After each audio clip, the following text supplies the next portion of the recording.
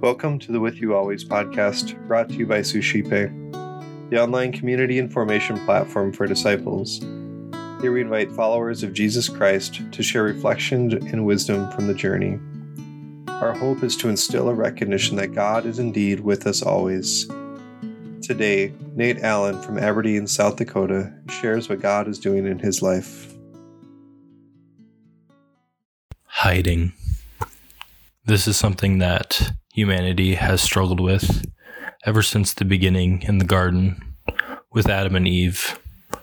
A fruit of sin is hiding from God and hiding from one another. And this is something that I've reflected on quite a bit. I would say especially in my vocation as a married man, and realizing more how hard it is to hide from my wife and how much I do have a tendency to hide from those in my life. How easy it is to hide from others when I'm not as close to them as someone like a wife and a spouse. But just realizing more how much I do run from difficult situations, and I hide myself and I'm not vulnerable with others in my life. And I try to protect my heart and conceal those areas of my life, of my personality, those areas where I sin, my faults, and I put a mask on. I put my best self out there for everyone to see, and then those parts that I don't want people to see or I don't think that people would approve of, those parts of me I hide.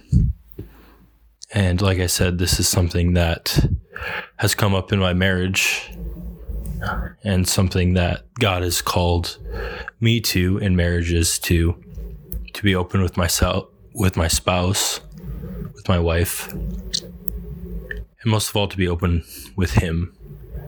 And I've come to see more and more how when I hide myself from others, when I hide myself from my wife, when I hold these parts of my heart from being vulnerable, how I do this with the Lord as well, and how he wants to be a part of those things and he wants to bring healing, but I don't allow myself to be seen. And so my wife and I were probably about a week ago, we were in a situation where, again, we were struggling with this aspect in my own life where I hide and I don't share myself. And then my wife feels like she doesn't know me. And it caused some, stress and tension. We just had to talk about it, but it came to a point where we kind of hit a dead end and there was not much left to share. And a scripture passage that had come to me in that moment was Psalm 139. And I just remembered a part of it from praying it in evening prayer and liturgy of the hours. And the line that stuck out to me, that drew me to it, was, "Even the darkness is not dark for you." And it's talking about God and how darkness is not dark for him. And so this is a passage that really struck me. And at the time, I didn't even know how much it did mean to me and how much it speaks to this message of being known by the Lord and being known by others. And how even when we go to the ends of the earth, and how even when we run from him, we hide ourselves from him, that he seeks us out. And this is a passage that has always stuck with me. I think for this reason is that I can hide myself as much as I want, but the Lord, the hound of heaven, comes after me and is relentless in his pursuit of me. And the more I hide, the more he seeks me out.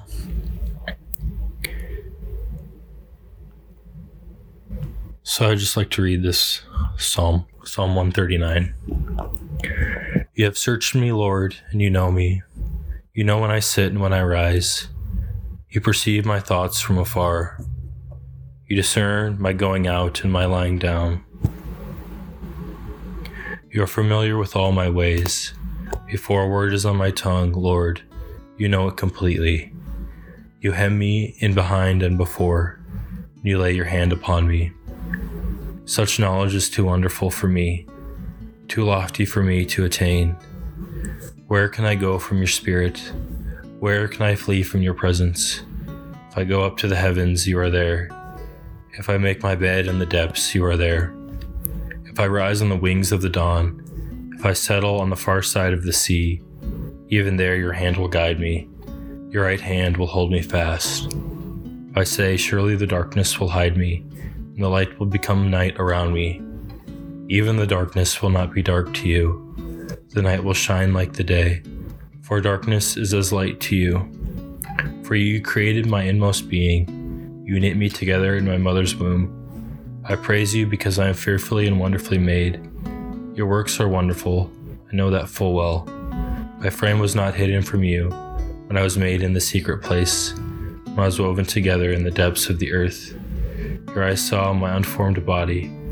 All the days ordained for me were written in your book, before one of them came to be. How precious to me are your thoughts, God. How vast is the sum of them. Were I to count them, they would outnumber the grains of sand. When I awake, I am still with you.